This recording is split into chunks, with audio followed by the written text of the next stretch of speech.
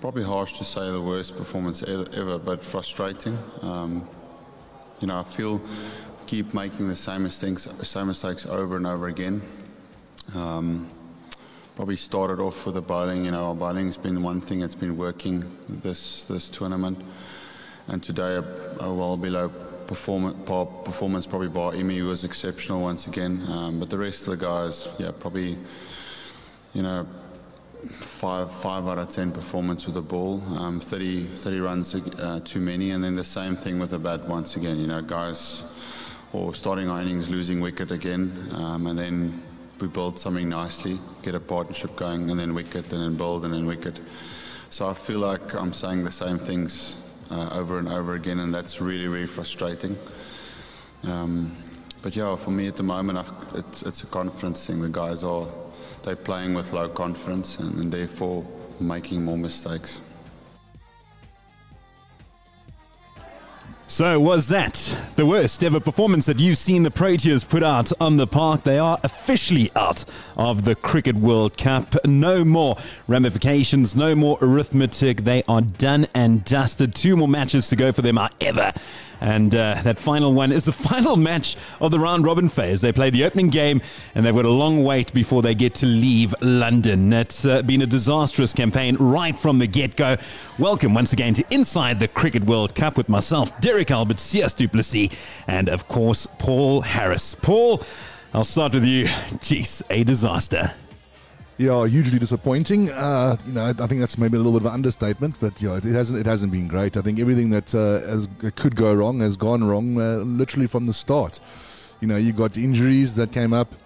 You got replacement players, and funny enough, one of the replacement players was maybe a standout in Chris Morris. But it hasn't gone according to plan. It has been a pretty dismal performance. With the bat, with the ball as well, and certainly in the field. There have been 1 or 2 standouts. I think Imran Tahir showing once again that he's probably the best leg spinner in the world in this environment. And unfortunately, this will be his last campaign, which is not a nice way to go for someone that's given so much to South African cricket. But hugely disappointed. My sort of ex-player hat on, I do feel sorry for a couple of the guys. I really do. Being there when you lose, it's not a great feeling. But then, having said that, I think in many instances they've only got themselves to blame. And it's not just them. It's, I think, structures, everything, planning for this World Cup. It all didn't go well. So, do feel sorry for them in a way, but another way, they got what they probably deserved. It's like watching a TV series that you've been waiting for the final season to come out for like 4 years. And then the main character dies in episode 2. And then you're like, oh, why must I carry on watching the rest of the series? It was so painful to watch. This didn't get to episode 2. No, it didn't even get there. It didn't get past the credits on the first scene. It was so painful to watch. And you got to feel for the players because there's no doubt they've been trying their best. They just haven't been good enough on the day. And I just think that change room must have been a horrible place to be in afterwards, Paul. I mean, you've been there where you guys have gone down and lost, but, I mean, what do they say to each other? Because, as Derek was pointing out, they've still got 2 more games. It must be painful they just want to get on a plane and get out of there. Look, I was fortunate to never have gone through what they're going through right now. I remember we lost a series to Australia here in South Africa after we'd beaten them in Australia, and it was we lost 2 test matches in a row, and it was a pretty sour taste in the mouth.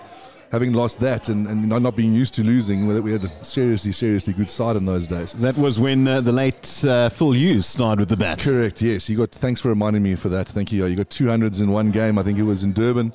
And they played really well, and we were subpar, and it wasn't a great experience. But having said that, we had a great leadership group there, and Graham leading us, and Mickey Arthur, and we ended up winning that 3rd test match at Newlands by quite some distance.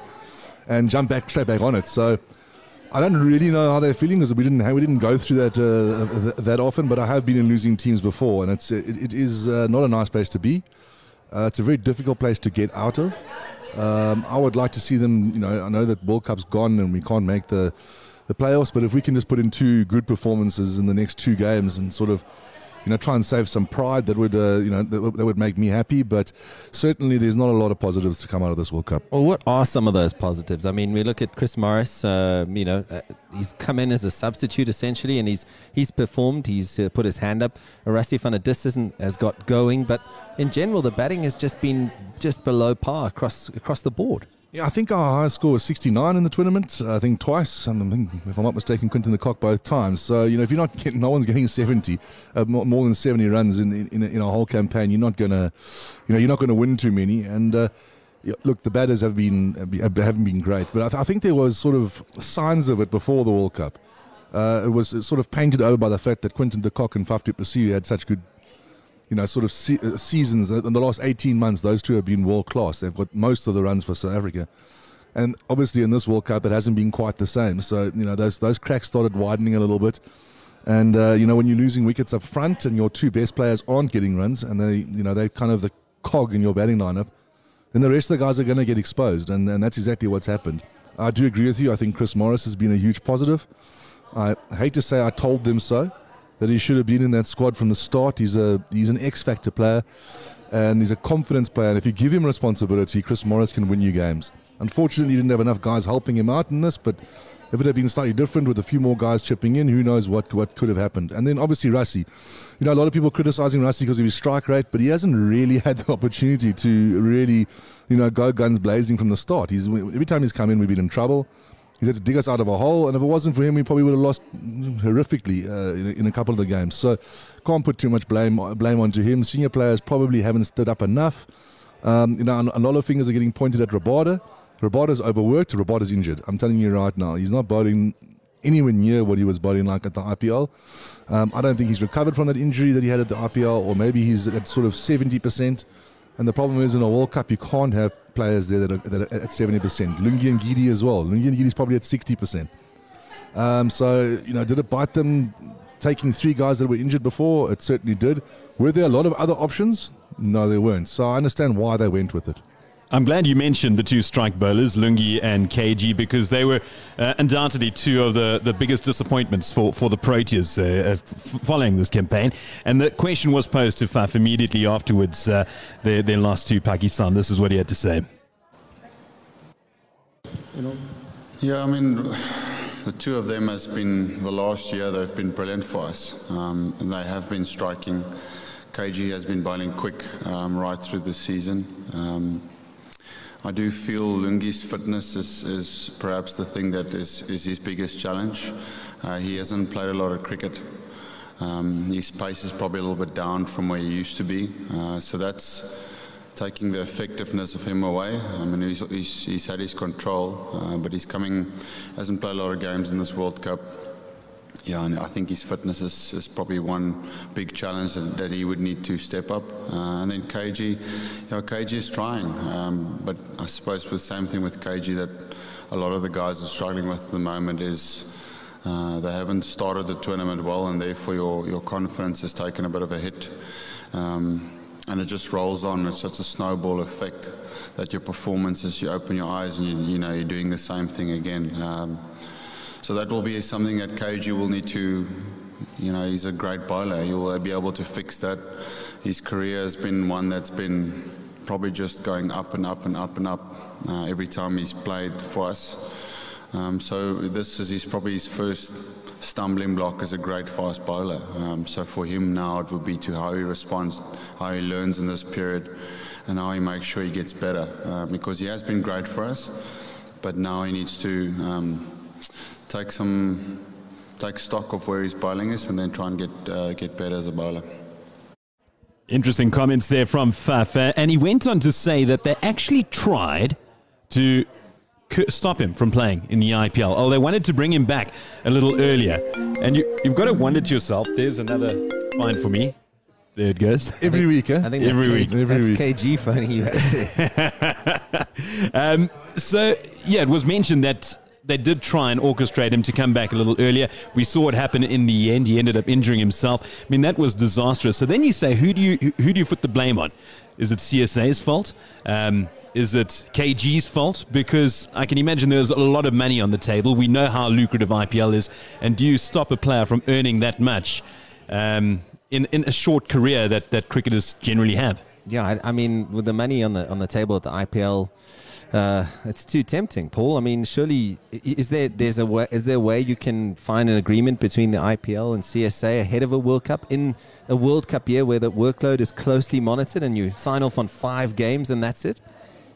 Well, first of all, why would the BCCI do that? Why would what's in it for them to do that? There's nothing in it for them to do that. So the short answer is no. Is it a worry? It can be if there's big tournaments that lead up to it, but you certainly can't stop players from going to the IPL. I mean, if you start doing that, then there's going to be very short international careers. I'm of the opinion that the world has become a small place. You should allow players to play anywhere in the world and still be selected for their national teams. I understand there might be conflicts at times, but we're getting to a stage now, if we don't wake up in South Africa, especially with the rand dollar rate and the rand pound rate, we're going to lose a lot of players. We already have.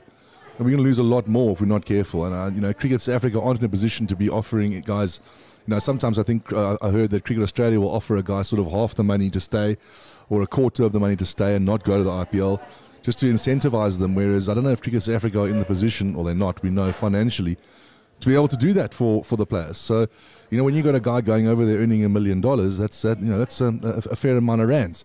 And he's not going to make that in 3 seasons playing for South Africa. So you can't stop the guys from going. Is it becoming a problem? It already is. It's been a problem for a long period of time, but it's not going to go away. So there's going to have to be a way of Cricket South Africa, or maybe the future tour program, in saying, right, guys, if we have a World Cup and there's an IPL, let's give it sort of 3 weeks after the final. Not the Indians had that because they can boss the show. They didn't play a game for the first week of the World Cup because they've got a rule that they can't play, from one tournament to another. There's a certain period of time. So doesn't seem like the other countries have that same rule. So maybe that's a way of doing it. I think it was a level of a little bit unfortunate that we had so many injuries in one go. But certainly I kind of disagree with Faf a little bit there. Yes, the confidence is down. But what he didn't mention there, he mentioned Lungi Ngini's fitness. I do agree with that. I think he's slightly heavy for a fast bowler, so he's going to get injured. They need to work on his sort of, let him shed a few kilos and getting a bit more trim. But when it comes to Rabada, I mean, he's a machine. The guy's, he's built like a 100-meter runner. He's 6 foot plus. The problem with him is he's bowled too many overs. I think I read a stat, I think it was this morning, that he's bowled the most amount of balls for a 24-year-old out of anyone in the history of cricket at this stage in his career. I'm actually going to try and find the tweet now. Quite a long distance. Yeah. I mean, he's bowled just over 10,000 balls in international cricket. It is ridiculous. So the guy needs to have not just that mentally, he needs to have a break. They need to, and they can't do it at the IPL. They can't say to him, okay, you can have a break, but it has to be at the IPL. It can't work that way. They've got to find a way to manage him, because at the end of the day, he's only 24 years old. We want him to play when he's 34 years old. In 10 years more, we want him to play. So they have to find a way to manage his workload a bit better. Here was the tweet that was sent out yesterday. It was by Tom Eaton, SA on Twitter. And he said, update, number of balls bowled in all international cricket by the age of 24 years and 29 days. He listed a whole lot of famous fast bowlers. Just going to go over a few of them. Curtly Ambrose and Alan Donald, 0. Glenn McGrath, 1,427. I'll move further down the list. Dale Steyn, 2,040. Michael Holding, 3,066. Sean Pollock, 3,516. And Teeny, 3,500. Jimmy Anderson, 4,000 odd. Wasim Akram, 7,000 odd. Rabada, 10,974 balls. That's incredible. That's incredible. So what's the next move now? So you've got Sri Lanka and Australia. KG will want to play, for the rest of the World Cup, but maybe you rest him for the Sri Lanka game, and bring in Buren. What do you do? Yeah, I think you probably will see a bit of that. I'm convinced he's carrying a niggle, and I don't think there's any point in playing him or Ngidi in the next games, just purely because of the of the injuries. I think they might be forced to play Rabada, but at this stage there's no point in risking it, and I agree. I would give him a break. Not just a sort of physical break, but also a mental break. That start team was leading because he started playing when he was 19 for South Africa. I'm not sure those guys were all that age when they when they started, but it just shows you. Well, how Donald wasn't even playing he wasn't international even playing. cricket. Correct. So it just shows you, how long he's been playing, and he's still a youngster. He's 24 years old, and he's leading this attack day in and day out, and it takes strain on you. I can tell you that it definitely takes strain on you, not just your body, mentally. And they have to find a way, as I said before, to manage Rabada. We want him to play 100 plus test matches. We want him to play close to 300 one-day internationals, and we want him to be happy. And the only way they're going to do that is we don't want another David de Villiers, for example, where he's sort of burnt out at age 28, takes IPL deals and all these deals around the world, doesn't play for South Africa. I know hindsight's a wonderful thing, and Paul, you closer to this than us, of course, when anything that comes to cricket, really. But you could probably say that it's amazing how South Africa managed to do so well in international cricket, given the circumstances when it comes to the administration of the game back home. You spoke about how dire Cricket South Africa's financial position is. What's it at the moment? In the negative 600 million? Yeah, look, I haven't seen their figures. I just saw an article on it, and I've never seen how it got there or why it's gotten there, but it certainly is a worry. Another worry is SACA, the Players Association, taking them to court for changing the structures of cricket without, including SACA, who, if people don't know, it's the Players Association here in South Africa. It's very powerful. It's got 100% of the workforce, and they're stakeholders in the game. So, it is a worry how it got to this level. I'm careful not to have a sort of, again, like I mentioned, off air to Paddy Upton, and which we will hear in the podcast, is you don't want to have a knee-jerk reaction and say everyone needs to go. I mean, it's not like that. I do think, though, that if they need to set something up and try and find sort of where their weaknesses are and how they can improve at all levels, not just the players, but also administrative, grassroots level, throughout the levels of South African cricket. They need to have a look. I think it needs to be independent, because I think you can have a few oaks ducking for cover. Guys trying to keep jobs, it's natural. I mean, you would most people will be under pressure at Cricket South Africa at the moment. So it'd have to be someone independent, and they'd have to have a look at it and say, listen, guys, this is where we can cut corners financially. This is where we can strengthen our systems. This is where we can strengthen maybe even a board level. Get more ex-players involved. I don't see many ex-players involved in Cricket South Africa. In fact, generally the ex-players are pushed away by Cricket South Africa because they're quite robust characters with their own ideas and how things should happen. And maybe that's the time now we get these guys in. I mean, I don't see much of Jacques Kallis involved in South African cricket. Mark Boucher, and Ashwell Prince, who's quite a fiery character. Don't see him, but maybe that's what they need, a little bit of a fiery character in there, just to, mix things up. So I don't see a lot of these guys. Mackay and Tini, I'm sure you can help a lot of our young bowlers.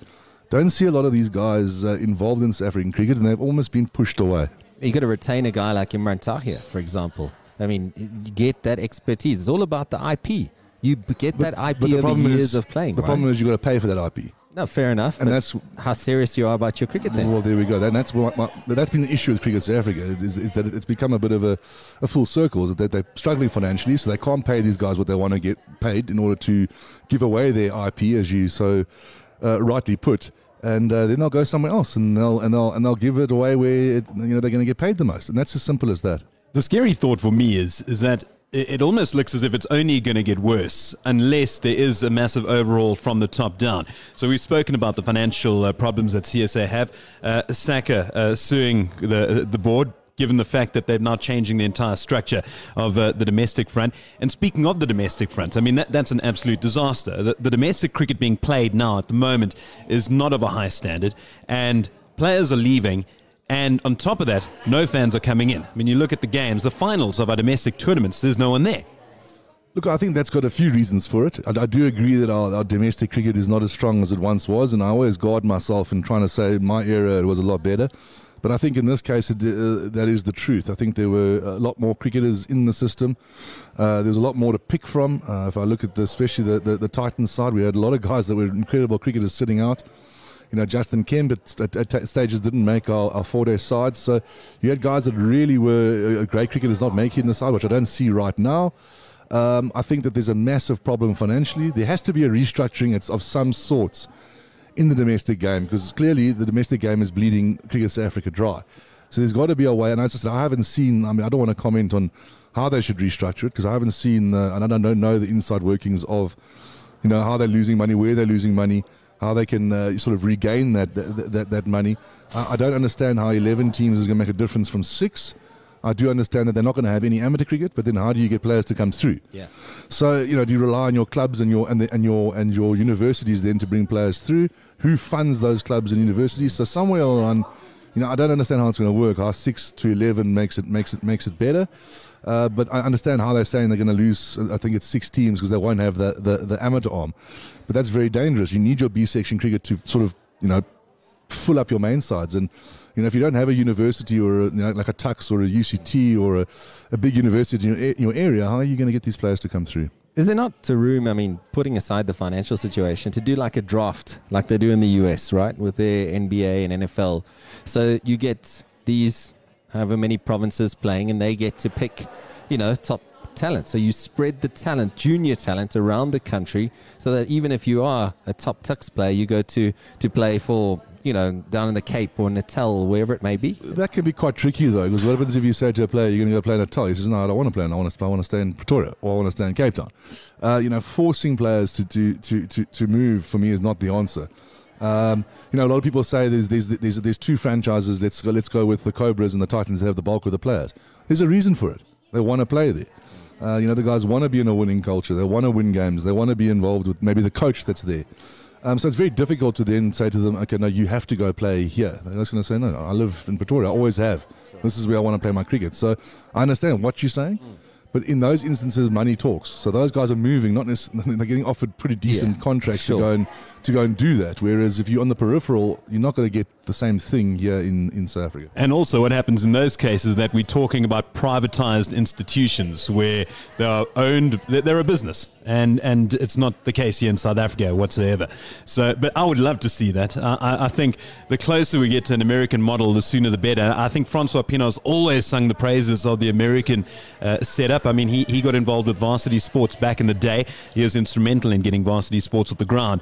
And I think he went on a sightseeing mission when he went over to America before varsity sports started. And he said, we need to follow the American example. And we always know how America's bigger and better. And the proof is in the pudding. I'll give you an example, though, where the big difference is that they don't play international sport. Yeah. They do, but very, very seldom. So what would happen if you privatize sort of, let's just use the Titans, the easiest one for me to give an analogy on. And let's say, for example, a big corporate buy the Titans. So now it's owned, or one individual decides, no, he wants to buy the Titan, wants to own it. And then Cricket South Africa said, oh, by the way, we need this, and this player to come play for us next week in a test match. He's going to say, no chance. They're playing for me because I own them. I bought them. So we're comparing a little bit apples to grapes. That's a very good point. We're comparing apples to grapes when it comes to the business model, because who owns them then? Does Cricket South Africa own them? Is international sport in cricket's worth more than domestic sports? So the problem with cricket is that domestic sport's becoming more important than international sport. And we've seen it with the IPL. We've seen it with the Big Bash. So are we going to make cricket here in South Africa more important than international sport, or is international sport going to be the pinnacle still? Is there not room within that a model, though, to, just from a youth point of view, to get talent around the country? Like on a loan system or something like that. Well, there is a loan system at the moment. The players have moved around a little bit and they are toying with it. I think it's a good idea.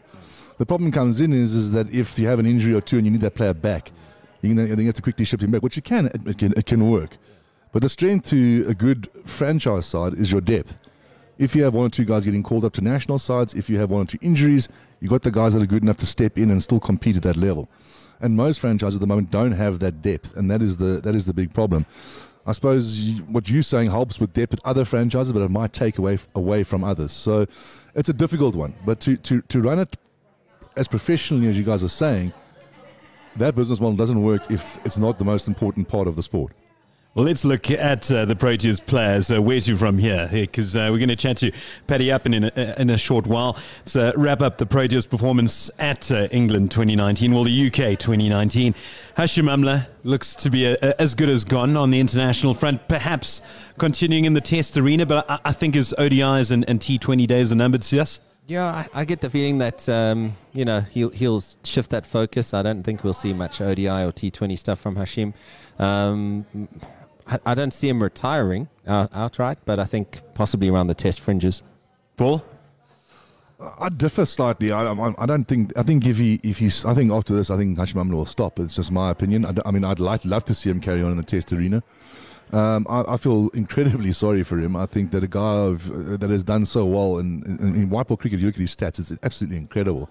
I think he was the second fastest to a milestone recently. I can't remember what the milestone was. 8,000. 8,000. He missed it by one ODI. One ODI. Yeah. So, and he hasn't behind Virat Kohli. And he hasn't had a great time of it of late. So you just imagine how good he was.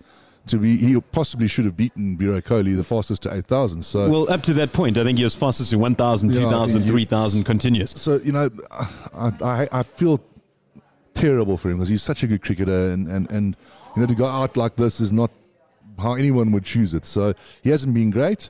We all know that he will know that as well. But a great like that deserves to go out with on a better footing than he has now.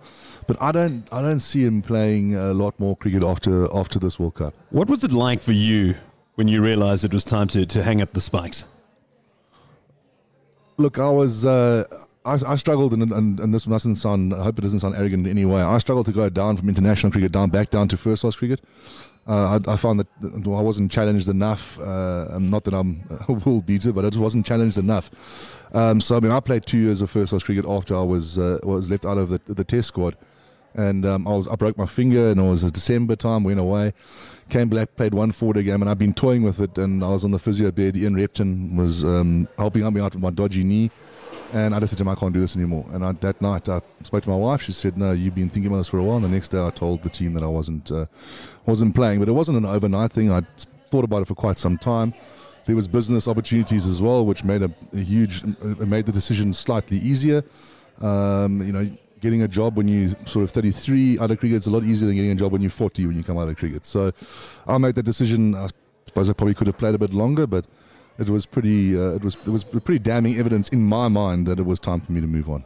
I think it comes back to that IP thing for me. You want Hashim Amla around the setup some way, in a consultancy role or something, or at least mentoring young guys coming through. And I just think he would be a loss for him to just sort of stop playing right now.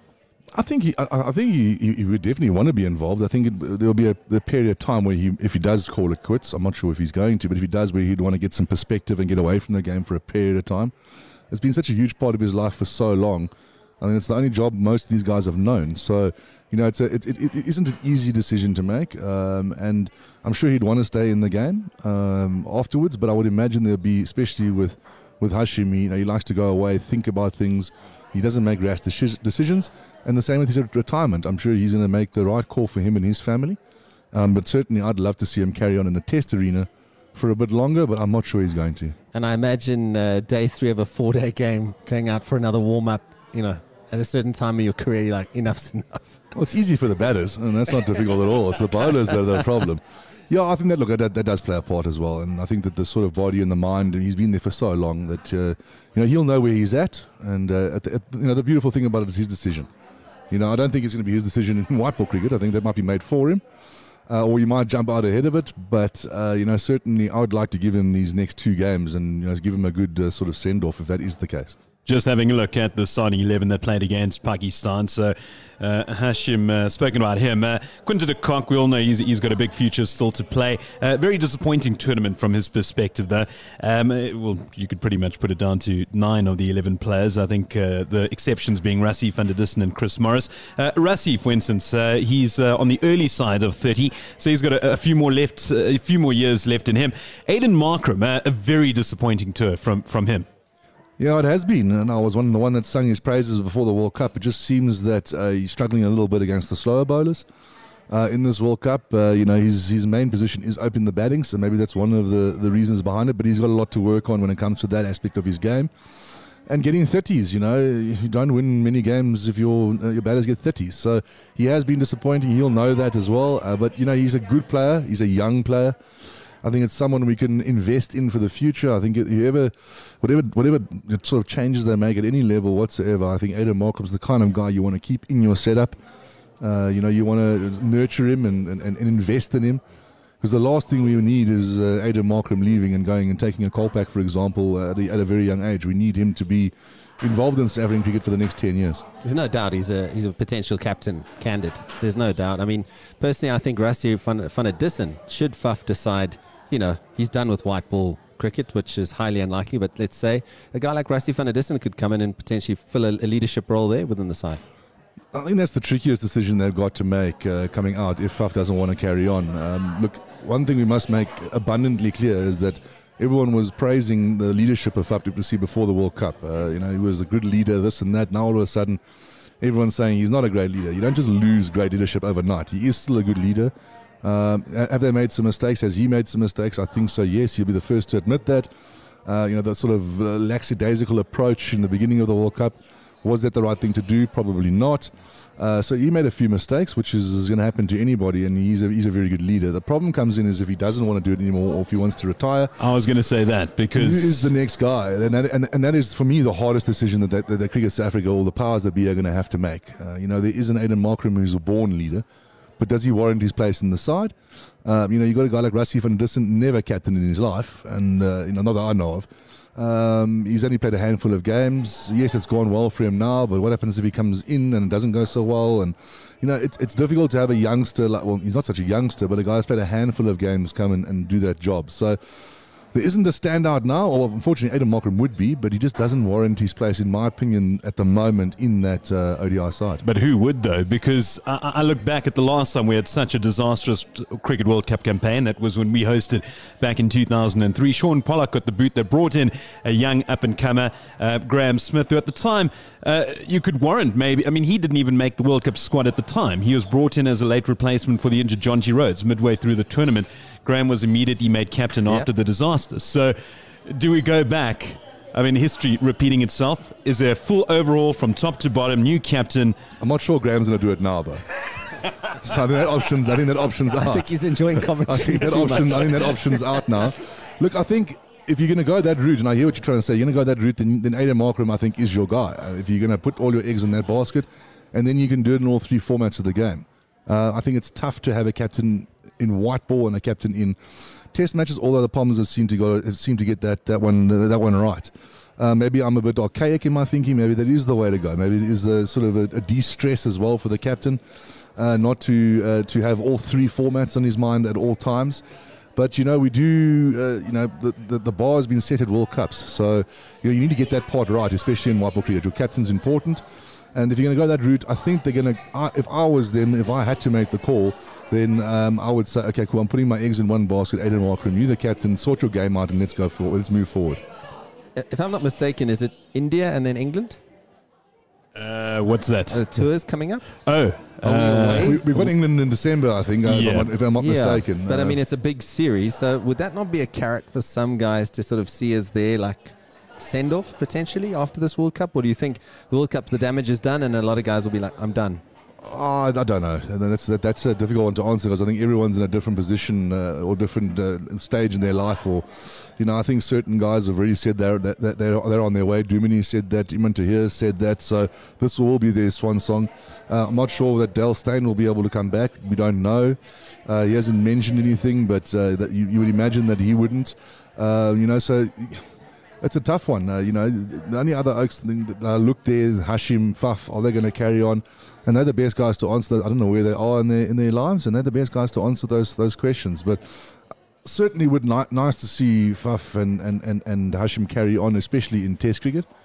But generally, that's the first one to go. Yeah, exactly. I mean, a New Year's Day test at Newlands. I mean, that's like a highlight for a lot of players in their careers. And it's good that we've got it back finally, because we lost out on that not too long ago. One more player I want to touch on, and it's ironic that we're speaking about Test cricket now, because he won't be involved in the red ball game, and that's David Miller.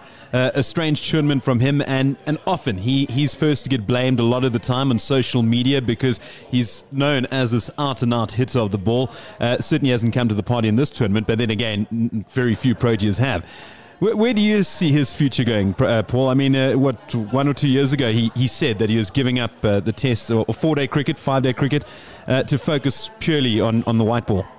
Look, I think he's another guy we've got to look after. He's still young, David Miller. He's a good cricketer. He's a dangerous cricketer.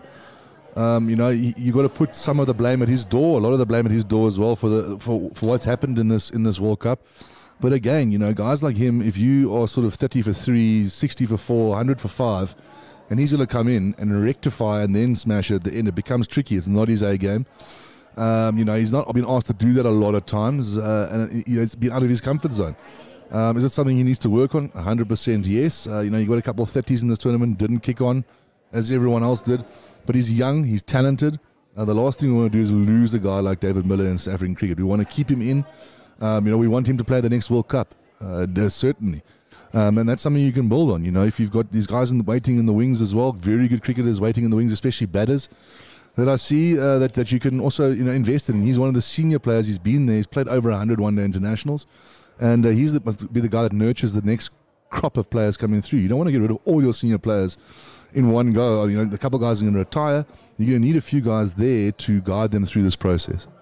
Not a dark horse for a leadership role. I mean, I know you said let's try and have one captain across all three formats, but over 100 ODIs, I mean, he's got experience. He's not a guy you could maybe have as a leader in the side? Look, I think Miller needs to get his game right first. Before that, I think he needs to concentrate more on himself. I know Pup very well. He's out there. He's a typical Durban boy. He's all over the show. So, I'm not sure that would be best fit for his personality. Fair enough. But certainly a player for the future, yes. I think that he's someone that they've got to look at to keep within the structures. Him, Aiden Markram, Rassie van der Dussen, Rabada, guys that, Rabada's a senior player. He's 24 years old. It's actually scary. But you need a group of senior players in that side. You can't just go and take everyone out. Now we're going to bring a whole lot of youngsters in. It can't work that way. You've got to have a few senior players, batters and bowlers in that setup. A guy like Chris Morris, they've got to keep him in the setup. He's only 30. 32. He's 32. Yeah. He could play up until the next World Cup. If he wanted to, he could. If they nurture him well, he could play up until the next World Cup. Senior player. He thrives in a senior role. He's another guy. Try and keep in the system if you can. I'm going to ask you, Paul, and Derek, also, next spinner. Tahir's out. Is Shamsi the guy that, he's been a little bit inconsistent? I mean, Imran Tahir is a phenomenal cricketer. And it's a pity he came on when he did later on in his career. But who's the next guy that slots into that ODI role? No, I think it is Shamsi. I think he's been the best in the domestic scene. I think that the problem with Shamsi is he's been chasing Imran Tahir. With Shamsi, he gets a game here or there. He knows he's not going to play the next game if it's not spinning friendly. So he goes into the game looking like he's got to get 4 for 30. Otherwise, he's not going to play the next game. And I just feel he's been searching too much for wickets. Yes, he is an attacking option, but I think you'll see once Imran Tahir is out the picture and he comes in, we're going to see a big difference in Shamsi if we can get enough runs. And that goes back to the next question that you posed a little earlier, yes, because now we've got 2 more matches to play.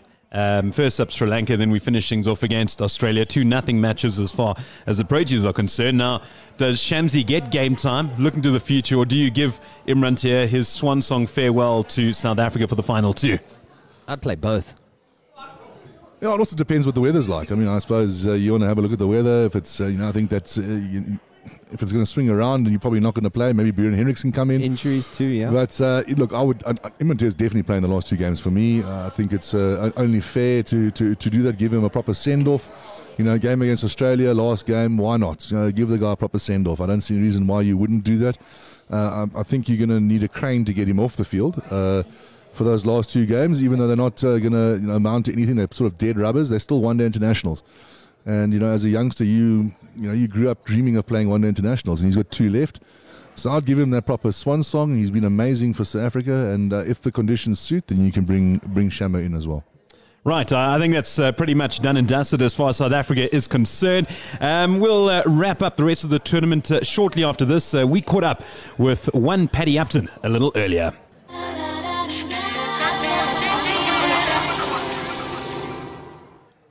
So one of the questions that we posed to a lot of people on Twitter was what changes need to be made to the Proteas following the disastrous 2019 Cricket World campaign. And one of the biggest names that was mentioned throughout the responses was one Paddy Upton. And we're lucky to have him on the line. Paddy, you're a cricket coach by trade at the moment over in the IPL, doing wonders with the Rajasthan Royals, but also very much a head coach. I mean, you've been involved with the Proteas for many, many years. Yeah, where did it all go wrong? That's a good question. I think there's a couple of things that we look at. So what sets up success in a World Cup campaign like this? One, you need to have the requisite skill. Like we see teams like England and India arrive with a lot of really, really good players. I'm not sure that we've, at the moment in South African cricket, got really great players. We got some youngsters coming through, and we got a couple of guys that back ended their career. So I think one is a timing thing. We don't quite have the skill, and there's nothing one can do about that. The second thing is preparation. And preparation and planning. I don't think we've cut any corners between Faf and the players and Otis Gibson. They probably prepared as well as they could. Attitude is the third piece, the mindset, the player's mindset. It's difficult to comment on that, but someone like Faf du Plessis, I really do rate him highly as a leader, and I'm sure he's doing all the right things and making the right noises. And the fourth piece is the environment, the culture. We're here in business. Culture eats strategy for breakfast. And do we have the right culture of high performance in the team? Probably we do. But is it underpinned, probably most importantly, by a real performance of culture of high performance within South African cricket, starting out in the offices of Cricket South Africa, going through to the provincial administrations, the provincial teams, and all the way down to grassroots? Are we promoting high performance in this country? And I think that's probably where we've got the opportunity to make the most, cover the most ground and fix them the most amount of cracks. But you jumped on a bit of the preparation. Do you think that maybe not missed a trick on the sort of mental side of it, not having someone there? You mentioned that maybe not the best players, and I agree with you. I don't think that we can compete when it comes player for player with the likes of an India at the moment. But do you think maybe missed a trick on the fact that there wasn't someone, because of the fact that we're probably not the best players in the tournament? Maybe we could have sort of fought better when it comes to the sort of the mental side, and having someone there that could help the guys out with that. No, it's a really good question, that, and the popular and common answer is yes, you should have a mental conditioning or a sport coach or a sports psychologist there, because theoretically the mental side of the game is so important. Realistically, how many teams have got a mental coach there? I don't know, but probably far fewer have got than haven't got. And I'm not sure that a mental conditioning coach is all that important, which might be a very strange comment coming from someone who is a mental conditioning coach, because what conditions the player's mind is the culture within the team. So if you have leadership that shout and perform when players make mistakes, you will have a culture of fear of failure. If you have a team where the leadership makes winning really, really important and losing a real problem, you will have a culture of people, it'll have a culture of pressure that undermines people's performance. So the mental conditioning of a cricket team actually happens at the level of leadership, which is the coach or captain or some combination of those two. And if you've got really healthy leadership from that perspective, then it's slightly less important to have a mental conditioning coach. Paddy, I'd like to find out, firstly, congratulations on your book. I believe it's doing very, very well, and may the success continue.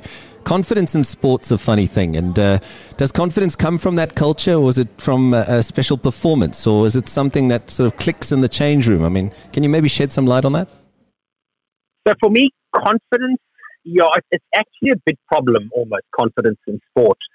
In that confidence is a very short-term and superficial mindset that is attached to results. So if you win, you end up with confidence. If you're losing, it undermines confidence. So relying on confidence is a real problem, because it's attached to results and short-term. Where I think what's really important is within a human being, it's having self-esteem, which remains pretty consistent. If you do well or you do badly, self-esteem remains about the same, and it doesn't rely on winning in order to raise it, and it doesn't get lowered by losses. So within the team is the team energy or the team feel, or effectively the self-esteem within the team. Do we really believe in ourselves that if we win games, it doesn't mean we need to get all buoyant and uppity, and if we lose games, it doesn't say anything negative about the team? And are we consistently building that team self-esteem? So for me, confidence, I'm a little bit cautious when people start hanging on to confidence. And confidence players, when they're up, they're up. But the thing with a confidence player, when they're down, they stay down a lot longer than what is necessary. Just a quick one from my side. I would actually like to get your insights on this. Obviously, when a team is done as badly as the Proteas have done, there can be a sort of a knee-jerk reaction, and everyone's saying fire everybody, from the sort of board level all the way down to junior coaches. Everyone must go. And I sometimes try not to be too knee-jerky when it comes to these things and have a bit of perspective, wait a while, and then sort of come up with a plan. But in your opinion, do you think that there's a lot that needs to, a lot of guys that need to go? Is it a complete overhaul, or is it less worrying than that? No, it's not a complete overhaul, and it's definitely not a knee-jerk. What it is, it's an honest assessment of where are the areas where things are working, and to not tinker or mess with those, and to have an honest assessment of where are the areas where we can improve or we've got cracks in the system, and let's have a proactive, mature, medium to long-term remedial processes for those areas where we can get better. But it's definitely not the short-term, let's suddenly fire a whole lot of people and put a whole lot of other people in just so we can say to people, oh, look, whoever's made those hiring and firing decisions, oh, look, we've done our job and we've hired and fired. But we could actually hire and fire ourselves straight back into exactly the same or even a worse situation. I'll never forget, Paddy, before the 2011 Rugby World Cup, there was a book doing the rounds. I forget the title, but it was about the All Blacks trying to win that elusive World Cup for a second time.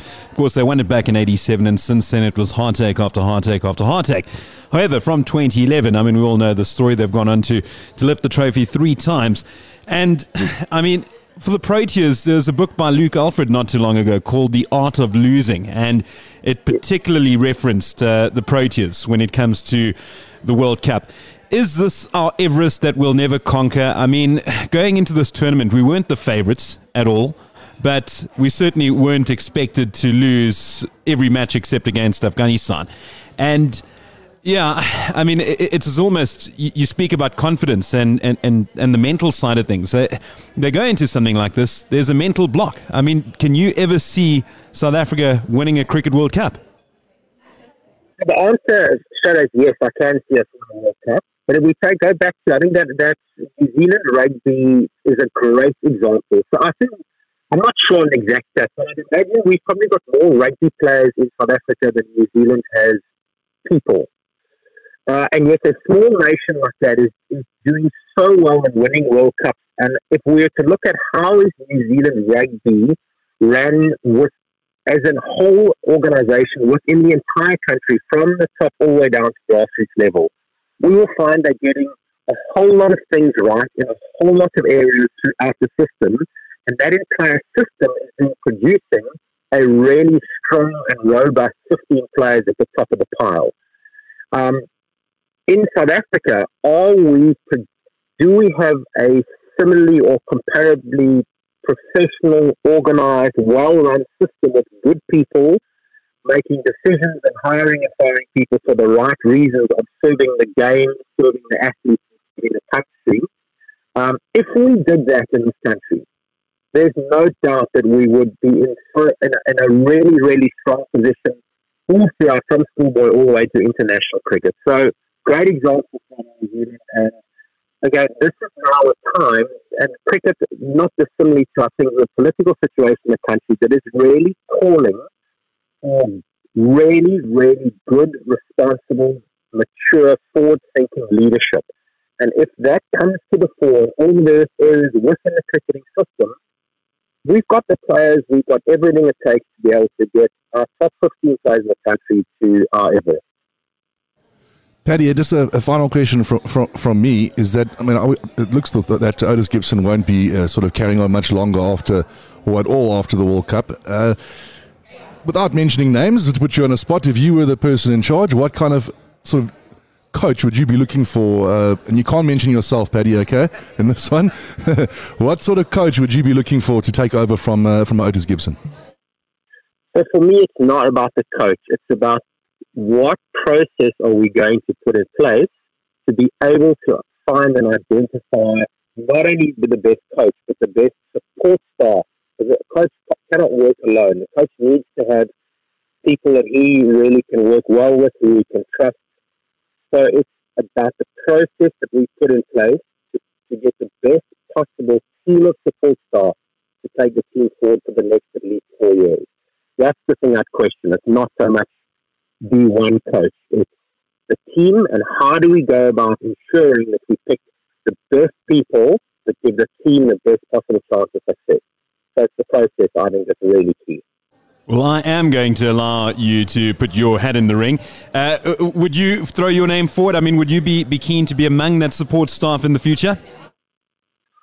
I think it all depends on who the support staff and what is it, how's the system put together. I've been part of systems that aren't well put together or put together by the wrong people or for the wrong reasons, and I've just seen how that does not work, and I wouldn't be prepared going forward to be involved in that. It doesn't matter at what level or what position. So when something's set up for success, then it's awesome to consider being part of it. Paddy, thanks so much for joining us. I really appreciate it. CS mentioned your book. Just give us a bit of insight as to where people can get it. It's available in all the major bookstores, Amazon, Bargain Books. It is available online. It's on Amazon as an ebook, so pretty much it's anywhere, The Barefoot Coach. And you can also order it, and it can be delivered to your door via my website, the website, which is thebarefootcoach.net. Thank you so much, Paddy Upton, a man who has cricket running through his veins, and let's hope that he is part of the Proteas support staff in the near future, or who knows, even heading up the coaching staff. Paddy, we'll chat to you soon. Awesome. Thanks for the conversation.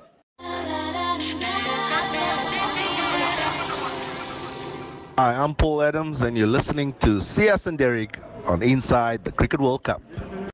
Thank you very much, Paul Adams. Also, I'd say you'd be including Paul Harris, but unfortunately he's left us, so we'll be wrapping up the show, myself and CS, as we talk to the end of yet another Inside the Cricket World Cup podcast. Just a quick shout out to sportsnation.co.za, proud sponsors of the podcast. Let us take you there, their official title. Plenty of packages out and about. Just scrolling through their website, sportsnation.co.za. Rugby World Cup, SA versus Namibia. We've also got Pool B. You can follow South Africa over in Japan. They've also got semi-finals 1 and 2, as well as a final that comes in at a great price of 64,905 Rand. Semis and the final over in Japan. It is a must-visit event.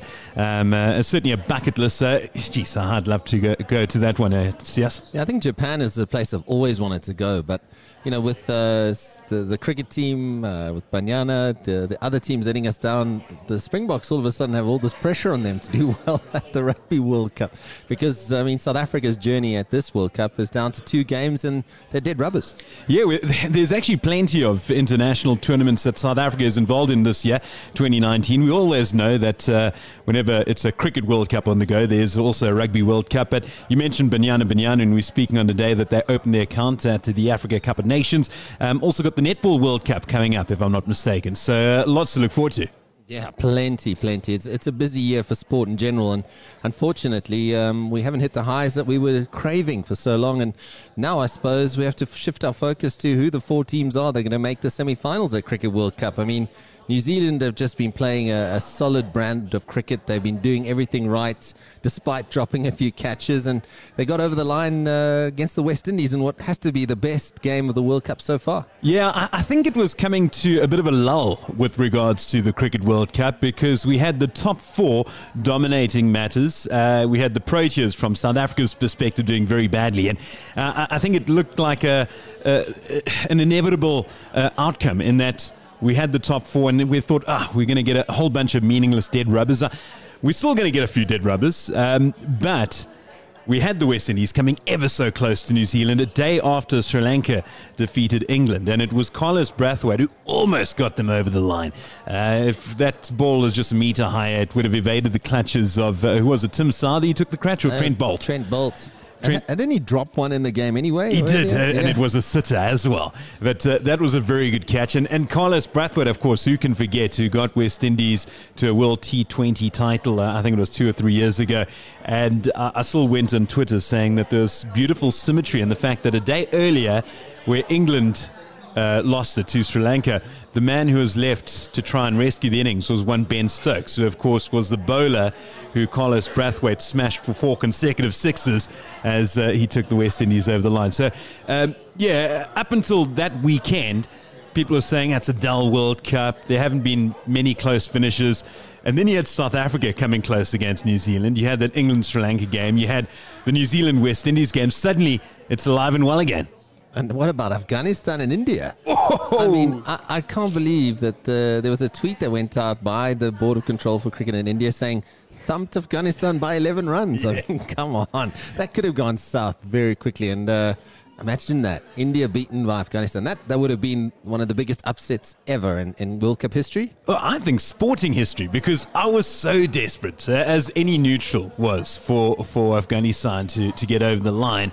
And my reasoning was because I still consider the Springboks loss to Japan at the 2015 Rugby World Cup as the biggest upset in sport. And in very similar circumstances in that the Springboks have won the World Cup twice. India have won the Cricket World Cup twice, up against two minnows of the game, you'd have to say. Definitely. And I reckon if Afghanistan had pulled that off, that would have trumped the Springboks loss to Japan as the biggest upset in sport. I completely agree. But it just shows the composure India have, the gamers that they have. I mean, their bowling attack, I mean, Kuldeep pulled it back, Chahal, Bumrah, I mean, yeah. There's a hat trick. I mean, it was unbelievable that they could keep their composure under that pressure and still get over the line. Yeah, it was a really good performance. And you mentioned the thumping tweet that BCCI sent out, and someone very diplomatically replied saying, "Oh, they probably misspelt trumped."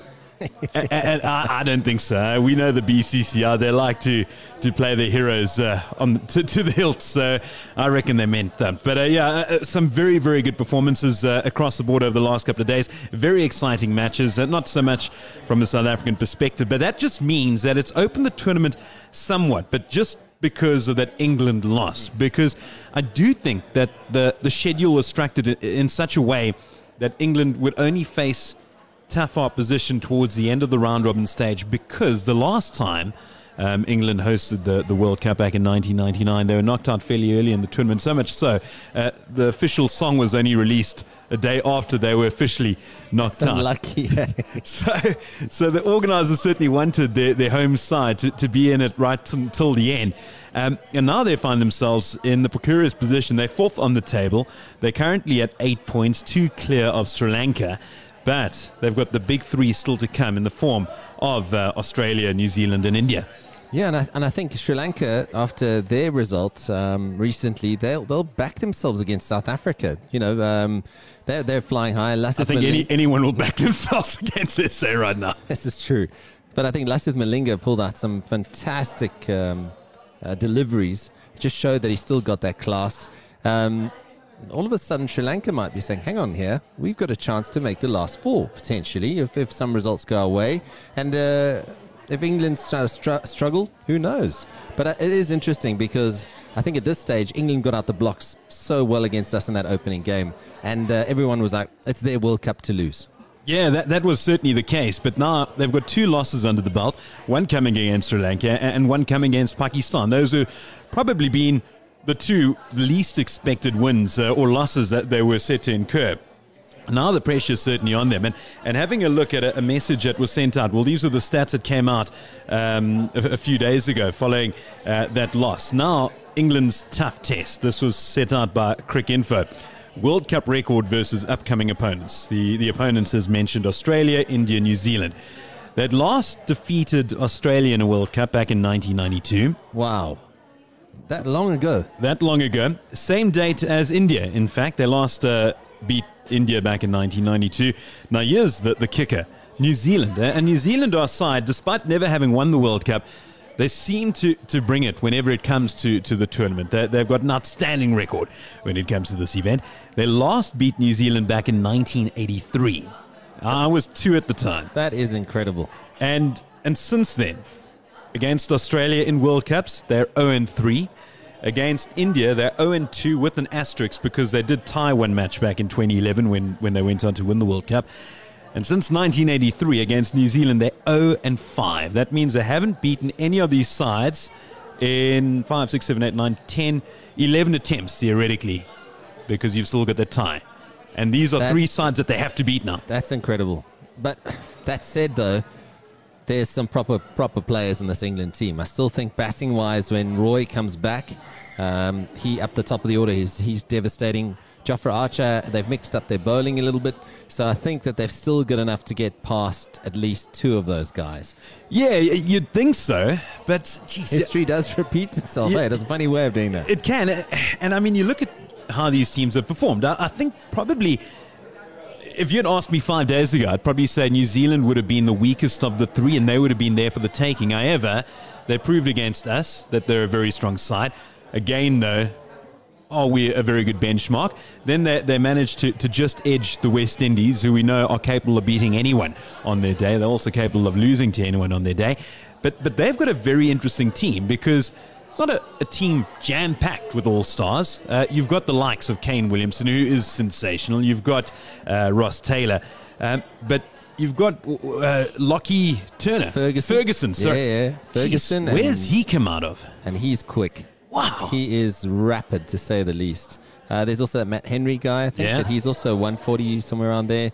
De Grandhomme, born in Zimbabwe, playing for them. These guys are solid players, but they're not the rock stars, Kohlis, or, the Jofra Archers, or, those sort of players. These guys are just incredibly, I think it comes back to that whole culture thing. They believe in themselves, they believe that they can play. But the way Kane Williamson has led from the front with bat, he didn't panic. He accelerated when he needed to. I think they've offered their bowlers platforms, or they've, gone about chasing that, because they've got a sense of believing in themselves, and just guys who turn up. They just turn up in the big occasion. So, and then you've got Australia, who like we mentioned with New Zealand, they always tend to turn it on when it comes to World Cup, so much so that they're going to and win the damn thing. I mean, we always carry on about how South Africa's termed chokers. You could maybe apply that to New Zealand in the fact that they've always come close, but no cigar. But certainly one side that is the antithesis of being a choker are the Aussies. No matter how bad a run they have in the 3 years preceding a World Cup, when it comes to the World Cup, they always seem to put on a performance that takes them to the title. Of course, they did it again 4 years ago on their own backyard. But the Aussies, geez, there's just something about them in World Cups. You can't write them off with this one. I mean, the way David Warner has just made runs for fun, he's the difference of that side. I mean, batting-wise, Usman Khawaja, he's a good player, a good international player, but Warner and Smith are their two rock stars, and when Maxwell gets it right, the big show, he can be absolutely devastating. Then you've got Stark, Cummins, Aaron Finch. Finch can also play. I mean, all of a sudden, they look like some rock stars on paper here, and for me at this stage, they're a shoo-in for the final. Yeah, I'd have to say Australia and India look like the teams to beat, but New Zealand again, as mentioned. Now, some of the dark horses, Pakistan beating South Africa, combined with the win over England. Mickey Arthur said straight after the game against the Proteas that we're right back in this, and that certainly is true.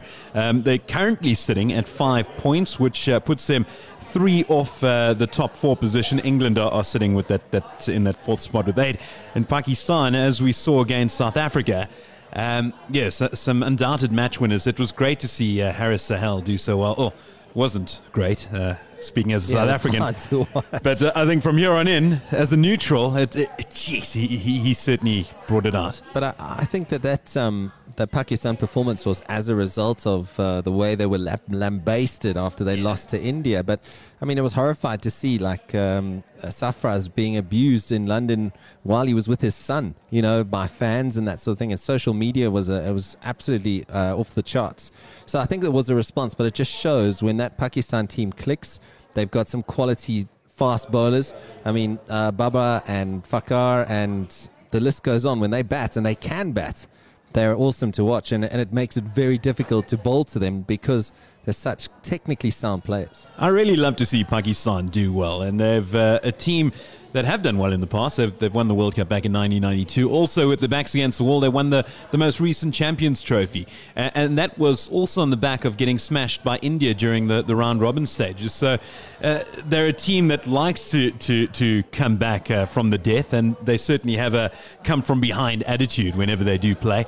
And it's also nice to see Mickey Arthur do well. I think he got shunted when he was coach of Australia. Also didn't have the most glorious of exits when he was at the helm at the Proteas. And really good to see him doing well, and also very good to see Neil McKenzie doing well as well. one of the few South Africans where you could say, geez, a World Cup semi-final is in sight.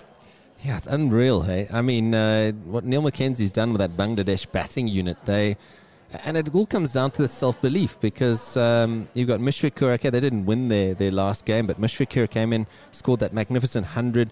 Sakibul Hassan has been outstanding with the bat, and they're these guys that everyone kind of wrote off before the World Cup. All of a sudden, they could potentially be in the mix for a semi-final. Yeah, so that pretty much wraps it up as far as teams still in with a shot of the top four. The West Indies, barring miracle, I think they pretty much are two teams that you can guarantee you won't be seeing in the final four, South Africa and Afghanistan, as much as it breaks my heart to say. It's been a disastrous campaign from Faf du Plessis and his men.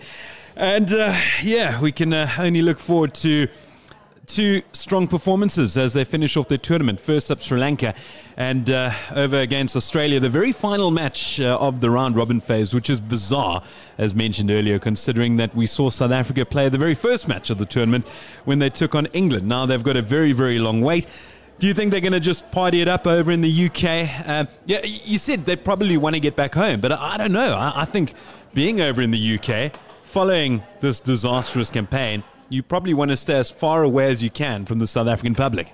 Yeah, a friend of mine was saying that they've been to one or two games now, and watching South Africa play, there's not much hype around the World Cup in England, and they say not even in the tube or anything do you see it advertised or anything. Once you get in front of the ground, then you realize there's something happening. But in general, I think you're right. I think maybe they're quite happy to avoid the South African media, the public here, because we're incredibly passionate. And I think they'll be hurting, but I think the pressure will be off now. Now they'll be out to express themselves and just play. But I do think question marks around KG and Lungi. Will they play in these next two games? Maybe it's time to rest them. Let Buren play. Let Dwayne Pretorius come into the mix and give Shamsi a run. Who knows? But I think they'll definitely be hurting. There'll be some soul searching that needs to be done, and players will be questioning their international careers. That's for sure. It's a pity that there hasn't been much hype around the World Cup over in England. I remember when I was there for the T20 back in 2009. It was pretty much a similar thing, but then the T20 tournament was very much new territory, so you can understand that not many people knew about it. I thought, being from an outsider watching on TV, I thought the marketing has been tremendous. We've spoken about it quite a few times with regards to the song. The song has grown on me tremendously. I do think the lyrics don't fit a cricketing game whatsoever, no. But the stand-up part certainly does. But I've been very impressed with the song. I'll be heading over there in a couple of days for the remainder of the tournament. I was going to stay to catch the semis and the final. Don't think I'll be too interested now, but I'll definitely be there for the Manchester game. And it's always nice to pull one over the Aussies. So even though it's a dead rubber, it's always, we want to get one over the old enemy. Yeah, we won't be lacking in motivation, that's for sure. I think South Africa would love to finish the World Cup when they have to eventually come back to South Africa with one W. You can't go and have beaten Afghanistan. You've got to come back with two, and who knows, maybe they'll get past Sri Lanka and Australia, and then it'll be sort of 3 wins, and there'll be some solace or some silver lining, if you like. Oh, let's hold thumbs. And just before that, I'll be heading over to Namibia to go for a pre-season tour with the Titans. It will also be Albie Morkel's swan song. And speaking of Albie Morkel, I posed the question to him, his World Cup 11 of players that he's played with and against, and this is what he had to say. Derek, it's a tough one to pick. There's a couple of other options I can go with, but let's stick with this one. So Gale to open. His partner will be Tendulkar. Callis at 3. Kohli at 4. De Villiers at 5. Dhoni will come in at 6. Then into my all-rounders. Flintoff at 7. Shahid Afridi 8. Sean Pollock 9, Shoaib Akhtar 10, and then Mutaya Muralitharan 11. Nice one from Albie Morkel. Going over those names again. Chris Gayle and Sachin Tendulkar up front. No surprises there. Jacques Kallis, Virat Kohli, AB de Villiers, MS Dhoni, Andrew Flintoff. Nice pick there. I'm a big fan. Yeah, so am I. Shahid Afridi, Sean Pollock, Shoaib Akhtar, and Muralitharan. She's quite a heavy bowling lineup. So you'd have Flintoff, Afridi, Pollock, and Akhtar handling the balls. Murali with the spin. Jeez, and you've still got Kallis to come in. Heavy all-rounders, but a tough side. Yeah, it takes some beating, that team, that's for sure. And I mean, Chris Gayle still got it. You saw the boss as he's got emblazoned on his bat, just bossing the game. So I think I can't argue too much. Shane Warne, 12th man, maybe? Yeah. Possibly there, but I mean, that is a power side. Yeah, it certainly is. Albie Morkel, what a great servant he's been to the game. He'll be finishing things off over the next couple of days as the Titans take on Namibia over in Namibia. It should be quite an exciting couple of days for him and the team. Yeah, it's been a couple of quite exciting hours for myself, Sias and Paul Harris. I hope Paul Harris made it safely to wherever he had to go to. Yeah, Sias, it's been great as always. Yeah, thanks, man. I think it's a pity because driving in here, I was going, and big thank you to Doppio Zero, of course, for hosting us once again. But I said I was going like to Ray, who's our producer. I said to him, I don't even want to talk about cricket. It's so depressing at the moment, but I think it's been a cathartic experience, and there's certainly a soul searching that needs to be done. Yeah, big thank you to Doppio Zero. I almost forgot about them here in Southdown in Centurion, hosting us once again. Very nice to get here this morning. There's a big reserved sign over on our table. They really, really do look after us. The coffee's been fantastic. Highly recommended. Also, big thank you once again to sportsnation.co.za. See us saying that they didn't really want to speak about cricket, so we managed to speak a little bit about rugby. And as mentioned, if you want to go over to the Rugby World Cup, simply contact sportsnation.co.za. They've got some fantastic packages on offer, not just for rugby, but all sports. And as we spoke about, there are plenty of international tournaments on the go, with South Africa being involved with many of them. Good luck to Bafana Bafana. By the time you hear this, they'll either be in action. Hopefully they'll have started their campaign with a win. But yeah, we certainly wish them more luck than South Africa have endured in the Cricket World Cup. Yeah, Baxter's a top man, and I think he's got some good players there. And you know, their group, we've got Ivory Coast, their opening game, it could be very interesting. Namibia also. So we'll wait and see what happens there. But I think Bafana Bafana hopefully will do us proud. Yeah, certainly so. So thanks for joining us for Inside the Cricket World Cup with Sias, Derek and Paul Harris. We'll be back soon, where hopefully we can report on better fortunes for the Proteas. Cheers.